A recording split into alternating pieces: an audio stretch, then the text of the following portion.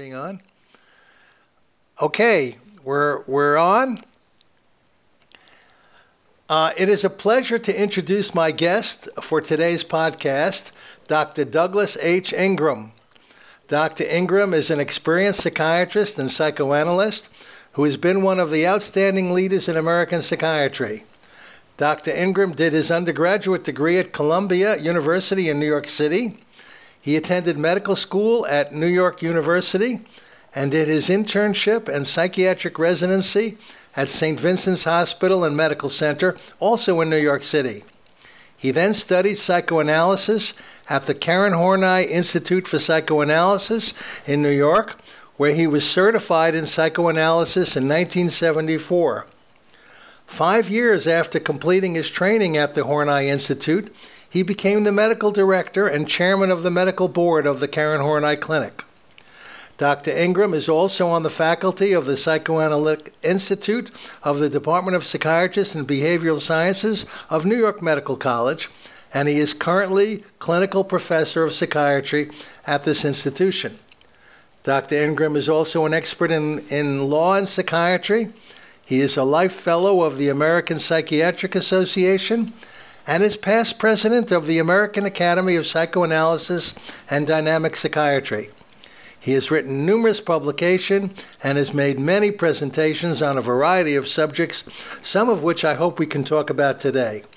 Welcome to the Psychiatry Talk podcast, Dr. Ingram. Thank you, Michael. It's a pleasure to be here with you.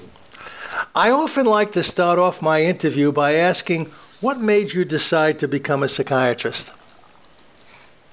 I've always been interested in what it means to be a person. And at the same time, I've always been challenged by the issues that we face as people with physical illness and mental illness. And so the combination of the intricacies and the bewilderment of personhood, along with the matter of mental illness, drove me to medicine and then to psychiatry.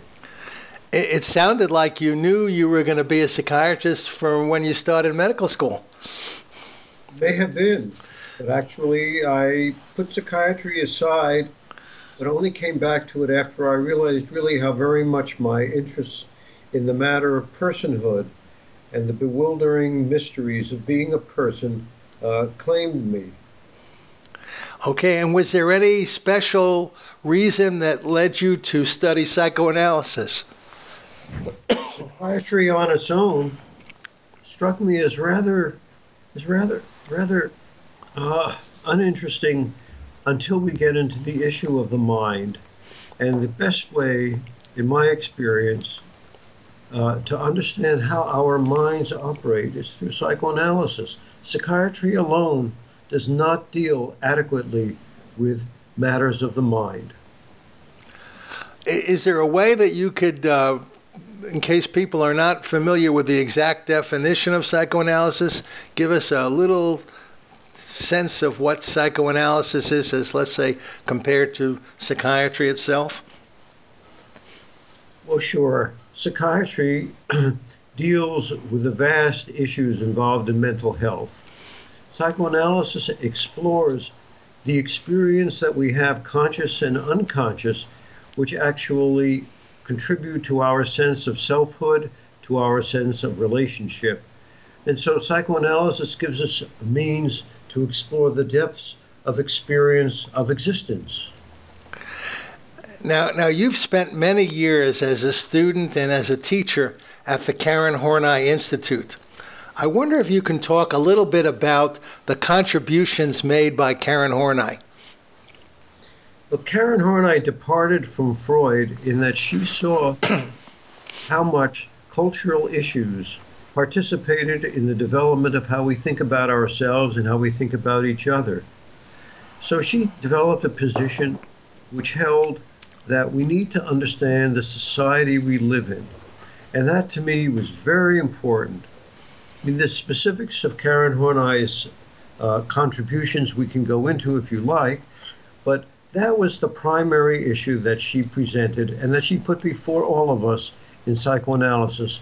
Eventually, psychoanalysts of every stripe came to find her contributions of value. And how have her theories and teachings held up over the years? Well, they've held up so well. There are so many different ways that we can explore what it is to be a person, how we deal with the bewilderment and the mysteries of our existence. But her ideas have held, at least for me and for many others, a crucial place in that understanding. And in what ways do her ideas and theories differ from the traditional Freudian views? I think the traditional Freudian views, which regarded biology as the basis, have probably changed. I think that traditional Freudians have probably moved much more in the direction that Horney established well over 50 years ago. So she said things are really much more sociologic, much more societally based. The attitudes that we have, that we inherit, that we learn from our families, from our peers, are much more likely to affect us than some underlying biological instinct. Mm-hmm. Will a Horney analyst look at dreams, for example? Of course. Dreams, after all, are the repositories of what occurs each day and the essential aspects of who we are as individuals. Our character structures emerge in our dreams. The issues we face, the conflicts, the areas of bewilderment that we encounter, they all come through in our dreams. And now, Karen Horney's daughter, Marianne Eckhart, was a prominent psychoanalyst who died this past year, and many of us knew her. She was connected with the American Academy of Psychoanalysis and Dynamic Psychiatry, as are you and I. Did you get to know her very well, and can you talk about her contributions to the profession? Marianne Eckhart was a remarkable person, and we miss her. She had a very humanistic attitude about psychoanalysis and about psychiatry more generally. And every once in a while, I would find myself wondering, am I going a little bit too far? Am I being a little bit too warm and cuddly? Am I being too formal? And I would find that speaking with her would enliven my sense of the humanity that underlies psychoanalysis. I knew her fairly well. I wish I knew her better. But she has been a very strong influence in the Academy and for me and others in underscoring the humanism that we rely on in our work. Yes, I certainly share your thoughts about her. She was a very warm person. As you reflect back in providing psychiatric care for at least 4 decades, how would you describe the changes, the major changes that you've seen? It's a big question, Michael. I must say, when I came into the field, psychoanalysis and psychoanalytic therapy was really at its peak. And I loved it. I did. And over the years, certain other kinds of approaches, such as psychopharmacology and cognitive behavioral therapy, and other kinds of approaches to how to approach issues that people face, began to take hold. And I regret that the field has moved away from the psychoanalytic perspective, because after all, speaking who we are, speaking and discovering more of who we are as we speak to the analyst, is something that I value so very much. And these other approaches, although they have value, do not really rise to the level of interest that psychoanalytic thinking has for me. Do patients come for treatment with you today for different reasons than they did in the past? I can't say that they do, actually. People come with the same problems. But one thing that I come to recognize is that many people come with symptoms, with complaints, depression, anxiety, specific problems, relationships. how are they going to get along with their children, with their spouses, with their parents? But very often what I find is that these complaints are very often rather like tickets of admission to the wonderful world that psychoanalytic therapy can offer. Because really what they want, but don't know really quite how to say it, how to make it legitimate, what they want is to be able to talk about what's in their minds. They want to have a way to express themselves in the deepest sense of who they are. That's very well put. As a psychiatrist, I assume you prescribe medications as well as doing talk therapy. Have the newer medications made a big difference in your approach to your treatment with patients? In a very practical sense, I say yes, they have. I very often prescribe medications which can be remarkably alleviating for those with specific kinds of issues, anxiety and depression, but ultimately the medications give us a way to address these deeper issues of the mind that I care about and that my patients care about. And how do you handle a situation when a patient appears to be drinking a great deal or somebody that you see is definitely an alcoholic? Oh, well, You've answered the question with your sound. I must say, I cut my teeth in psychiatry at the Manhattan Bowery Project working with alcoholics, and I've learned a lot about how they think and how they feel, and I have developed a way for addressing their issues. They know that they're drinking too much. They don't need me to tell them. That's my experience. Those that do need to be told are generally told by their spouses or by their children or by their parents. In any event, if they come to me, they already are fully aware, well, nearly fully aware that they have a problem. Can you do ongoing analysis if somebody continues to be an alcoholic or continues to drink heavily on a regular basis? No way. Mm-hmm. I get very down and dirty with the issues. Any of the addictions, any of the substance abuses have to be addressed before we can look meaningfully into the intricacies of a person's thinking.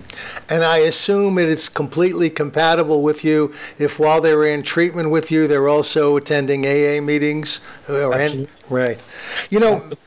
Yes, many states now are legalizing various forms of marijuana. Do you have any feelings about this change in the legal status of this substance? Actually, Michael, I applaud the legalization and the recreational use of marijuana, but as with so much else, moderation is the key. When it goes too far, then it becomes a problem. And I think that those who use marijuana in a careful way are doing all right by themselves. As far as the issue of legalization goes, I think it's okay. But we have to keep an eye on it in the same way that we keep an eye on alcohol use. And what would you do if a patient told you that he or she drove to your office while they were stoned? I tell them not to come anymore if they're going to do that. I cannot tolerate. What's the reason? Why would you reject them rather than try to help them? Well, by rejecting them or telling them that I would be rejecting them, I am putting down a very strong marker. And hopefully they will recognize that this is not acceptable. I will not have them coming to me if they are stoned either on alcohol or marijuana or anything else.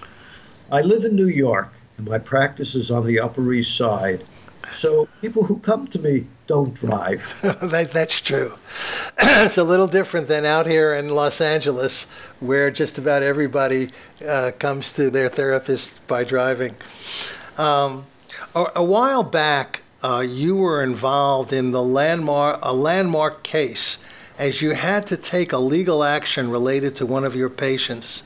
That was a well-known, very important case in American psychiatry. Can you describe that situation and how you handled it and the implications to our profession? I can give you a glimpse into the issues, and so the case involved a doctor who came to see me because he wanted help. He wanted to become a psychoanalyst, and so he came into a training analysis in order to find out how he thought. And into the work, he became interested in finally divulging to me that he had a sexual attraction to boys. And so I was faced with the question of, what do I do with this? How strong is a sexual attraction? Will he act on it? Will he not act on it? Is it a fantasy? This was to young boys, right? Young boys, yes. Prepubescent boys. Right. So after talking with him further about it and telling him that this is not only illegal but unethical in the strictest way, in my view, he must not act on it, and he agreed. But then sometime later, he acted on it and he was arrested. The case was whether or not I had an obligation to tell who. I never really found out who this doctor, this licensed doctor, might molest. So my idea was to work with him, and only if he told me something more specific to do something about it. But in the absence of that, I had no one to tell. And so the case had to do with the extent to which I had a requirement, an obligation to protect all of the young children, all the young boys in the tri-state area of New York, Connecticut, and New Jersey. And of course, since that was impossible, my choice was to work with him. And of course, I received consultation from all sides on how to proceed. And I did what was recommended to me. It was a tough case. Was there any precedent established as a result of that case? I think that it contributed to an existing a case law established earlier by this famous Tarasov case, which had to do with the extent to which psychiatrists and therapists more generally have a duty to warn patients or to warn others that they are seeing a patient who might attack them, molest them, assault them, hurt them. So in other words, the conclusion of the legal action was that if a psychiatrist knows that their patient is endangering somebody, they're obligated to inform the authorities who might inform that person or inform that person directly? More or less, yes. But it continues to be a collision of duties, as I call it, because on one hand, we have a duty to the patient to hear the patient and to understand what's passing in his mind, and on the other hand, we have a duty to protect the population, to protect those around them. So we have to make a decision, and sometimes we like to think we can make that decision wisely, but we can never be sure that we're making the right one, whether to tell and protect the public or to protect the patient's confidentiality and treat the patient. Mm-hmm. Well, I'm sure we could talk for hours about this subject. This is one that psychiatrists and other mental health professionals frequently discuss and debate. There's another area that you've written about that's somewhat controversial and certainly very interesting. You've written and spoken about situations where psychiatrists are stalked.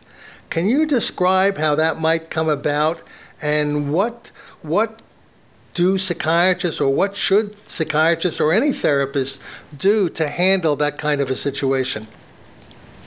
Oh, you're handing me some very difficult questions. The The likelihood that a person is going to be stalked in the general population is about 1 in 20. Really? Wow. The likelihood that a psychiatrist, not only a psychiatrist, OBGYNs also are subject to a high level of stalking. So a psychiatrist has a 1 in 5 chance of being stalked. And in addition to that, excuse me, can you define stalked? Stalking is defined in various ways, but the general definition that's used by the United States Criminal Code, as I understand it, is receiving the unwanted attention from an individual where there's a threat of aggression, of assault, or even nowadays with the presence of internet stalking, with looking into more deeply who a person is, what the person's private life consists of. So it's changed with the onset, with the availability of internet.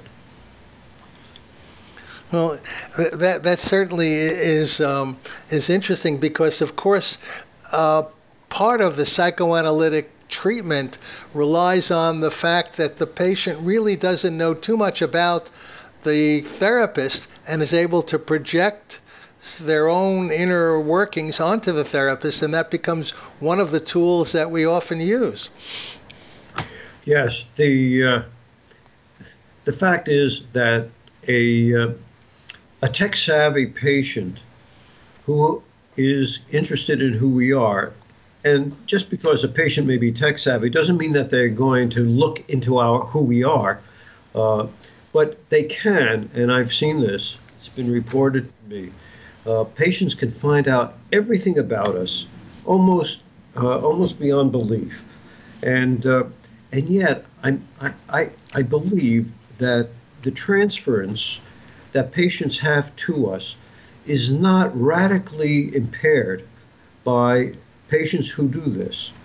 Patients will imbue us with characteristics even if they know a great deal about us. The issue is whether or not the patients have the trust in us to tell us that they have looked us up on Google and wherever else. And do you feel that most patients can tell you this, and that you can bring it out in the therapy? Oh, what I do when a patient comes to see me is I invite them to look me up on the internet, and to let me know if there's anything that strikes them. And in that way, I anticipate that they're going to do that, and I make it easier for them to be able to tell me what they find. So this modern technique and this modern technology becomes a very important part of your work with the patient. It's come in a way that I never have expected. But yes, we have to be able to manage what we do with the internet, and of course, the technical advances that we've explored, that we've uncovered over the years, have allowed us to use a lot of things. I use an iPad to take notes, whereas years ago I used a steno pad. Mm-hmm. Now, I know you've made several presentations concerning how therapists might feel working with spouses who have chronic illnesses. Can you elaborate on this situation? The issues faced by spouses whose partners have chronic illnesses, which I want to distinguish from issues involving dementia.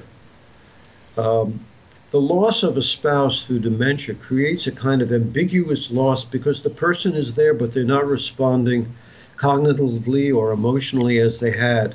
And so there's a gradual sense of loss of the partner. And that happens to be quite different from the spouse who comes to see me because their partner has become physically disabled, who can't do what they used to do, but they're still there. They're still emotionally, cognitively present. And so what we've discovered is how very different those two kinds of disabilities can be.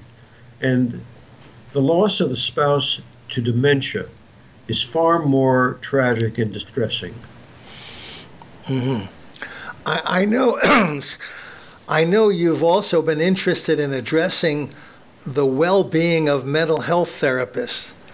Are there specific mental health issues which therapists in general are prone to develop, and does the mental health profession address this issue? Actually, I think that we as mental health professionals suffer from all the things that everybody else suffers from. What I think we like to believe is that because of our learning and our experience, we're better able than many people to say, oh, you know, I have this problem and this is how I think I might be able to handle it. But in truth, we're not all that good at it. And psychiatric associations, and I'll speak for psychiatric associations because the other mental health associations are not really very familiar to me, but psychiatric associations have not addressed the kinds of mental health needs that we face. And so at the Academy, the American Academy of Psychodynamic Psychiatry and Psychoanalysis, which I am a member of, has set up a psychiatrist well-being and support aspect to its website, so that now we are attempting to answer the kinds of questions that psychiatrists might have in terms of their mental well-being, and so we include different personal accounts, often anonymous, of course, in which psychiatrists put forth how they encountered problems and how they dealt with it, in order to help others who might look at the site to learn. So this becomes a self-help group for our profession, which obviously is needed. Now I want to ask you about one of my favorite contemporary topics. As you know, in the 1960s, when Barry Goldwater was running for president against Lyndon Johnson, a group of psychiatrists and other mental health professionals publicly spoke out, stating that they felt that Goldwater showed evidence of being paranoid. Subsequently, the American Psychiatric Association amended the code of ethics of this organization, saying that psychiatrists should not publicly diagnose anyone whom they have not examined. Now, some psychiatrists disagree with this ruling and have even now publicly spoken out about the current president, who some people believe has characteristics of a narcissistic personality. Do you believe that psychiatrists should speak out if they have such strong views? Actually, I do, but I agree with the earlier decision. I do not think we should apply diagnoses, mental health DSM-5 diagnoses, to public officials. I think that if we haven't examined a person in a proper way, we should not make a diagnosis. However, the language that we use in psychiatry can be applied to character traits. And insofar as we are citizens with a right to speech, we want to be able to use that language. So, for example, if we say someone has a narcissistic issue, we want to be able to say that. We do not want to say that they have a narcissistic personality disorder. All we can say is that they are narcissistic without making the actual diagnosis. But don't you think that if a psychiatrist says it in his role as a psychiatrist, even if the psychiatrist acknowledges they have not examined that patient, it carries a certain weight as almost like a diagnosis. If you speak out and say, Dr. Ingram, prominent psychiatrist, thinks that this public figure has a narcissistic personality, which can be dangerous, that carries a certain weight and reflects your professional standing. I think that you may be overstating the authority that we as psychiatrists bring to this kind of analysis. I think that if a psychiatrist says so-and-so has narcissistic traits, yeah, okay, that's of interest. But I don't think that many people really care. Okay, so you think it's not going to sway the election? No, I do not. Okay. And finally, I know that you've had some recent publications where you've dealt with the issue of how and when a psychodynamic psychiatrist should or should not retire. Can you give a summary of your conclusions on this subject? And let me anticipate my next question. Does this apply to you? In other words, after you describe your views on this, tell us if you look forward to retirement in the near or distant future. Well, psychiatrists, because we sit in our office and we listen and we can talk and we don't have to move around a great deal, we can go on for quite a while as long as our thinking holds up. But if we're honest with ourselves and we begin to see ourselves sort of decline in that way, where we can't really quite remember, even with the notes that we might take in sessions, we just have to be able to have the wherewithal to say, I think that it's time for me to take it easy. And I think actually most of us do that. Some do not. But when we do retire, we don't actually, in my experience and from the interviews that I've done, we don't actually miss it. We actually find that we are rich enough as individuals to be able to enjoy all that retirement can offer. And we retire gradually because we work on an hour-by-hour basis, or at least those of us in private practice do. So we can begin to take it easy, whether it's physical illness, some kind of cognitive impairment, or actually our families, our spouses might need us, so we begin to pull back. And I'm looking forward, actually, even as we're speaking, to taking it a little bit easier. I have a lot of interest in it. I'm looking forward to engaging with them more. Well, I certainly look forward to my.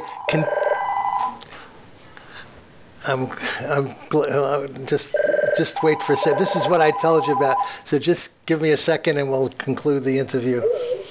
I'm sorry about this, Doug. First of all, I really enjoyed the interview. I think you did a wonderful job. It was really fantastic. Thank you. Thank you again. And this is a new telephone. I haven't figured out how to mask the whole thing when I get messages. So we were lucky. Michael, yeah. Michael, this is a wonderful example of how modern technology has come into our lives, and not always in the best way. Right. So I just give me a second, and I'll conclude the interview. Okay. I hope the weather's good in New York right now, and everything is working well with you. Everything is good, and I'm enjoying this interview. Okay, I'll have it out. I'll probably have it out in a couple of weeks. I don't get around to editing it right away. Okay. I understand. Sure. Okay, let me just conclude now. Well, I certainly have appreciated. I certainly have appreciated the things that you've said, and I hope in fact, I'm sure our listeners have. And again, I want to thank you so much for joining me on this podcast, and I look forward to our future interactions together. Thank you again, Doug. Thanks, Michael. It's been a pleasure speaking with you.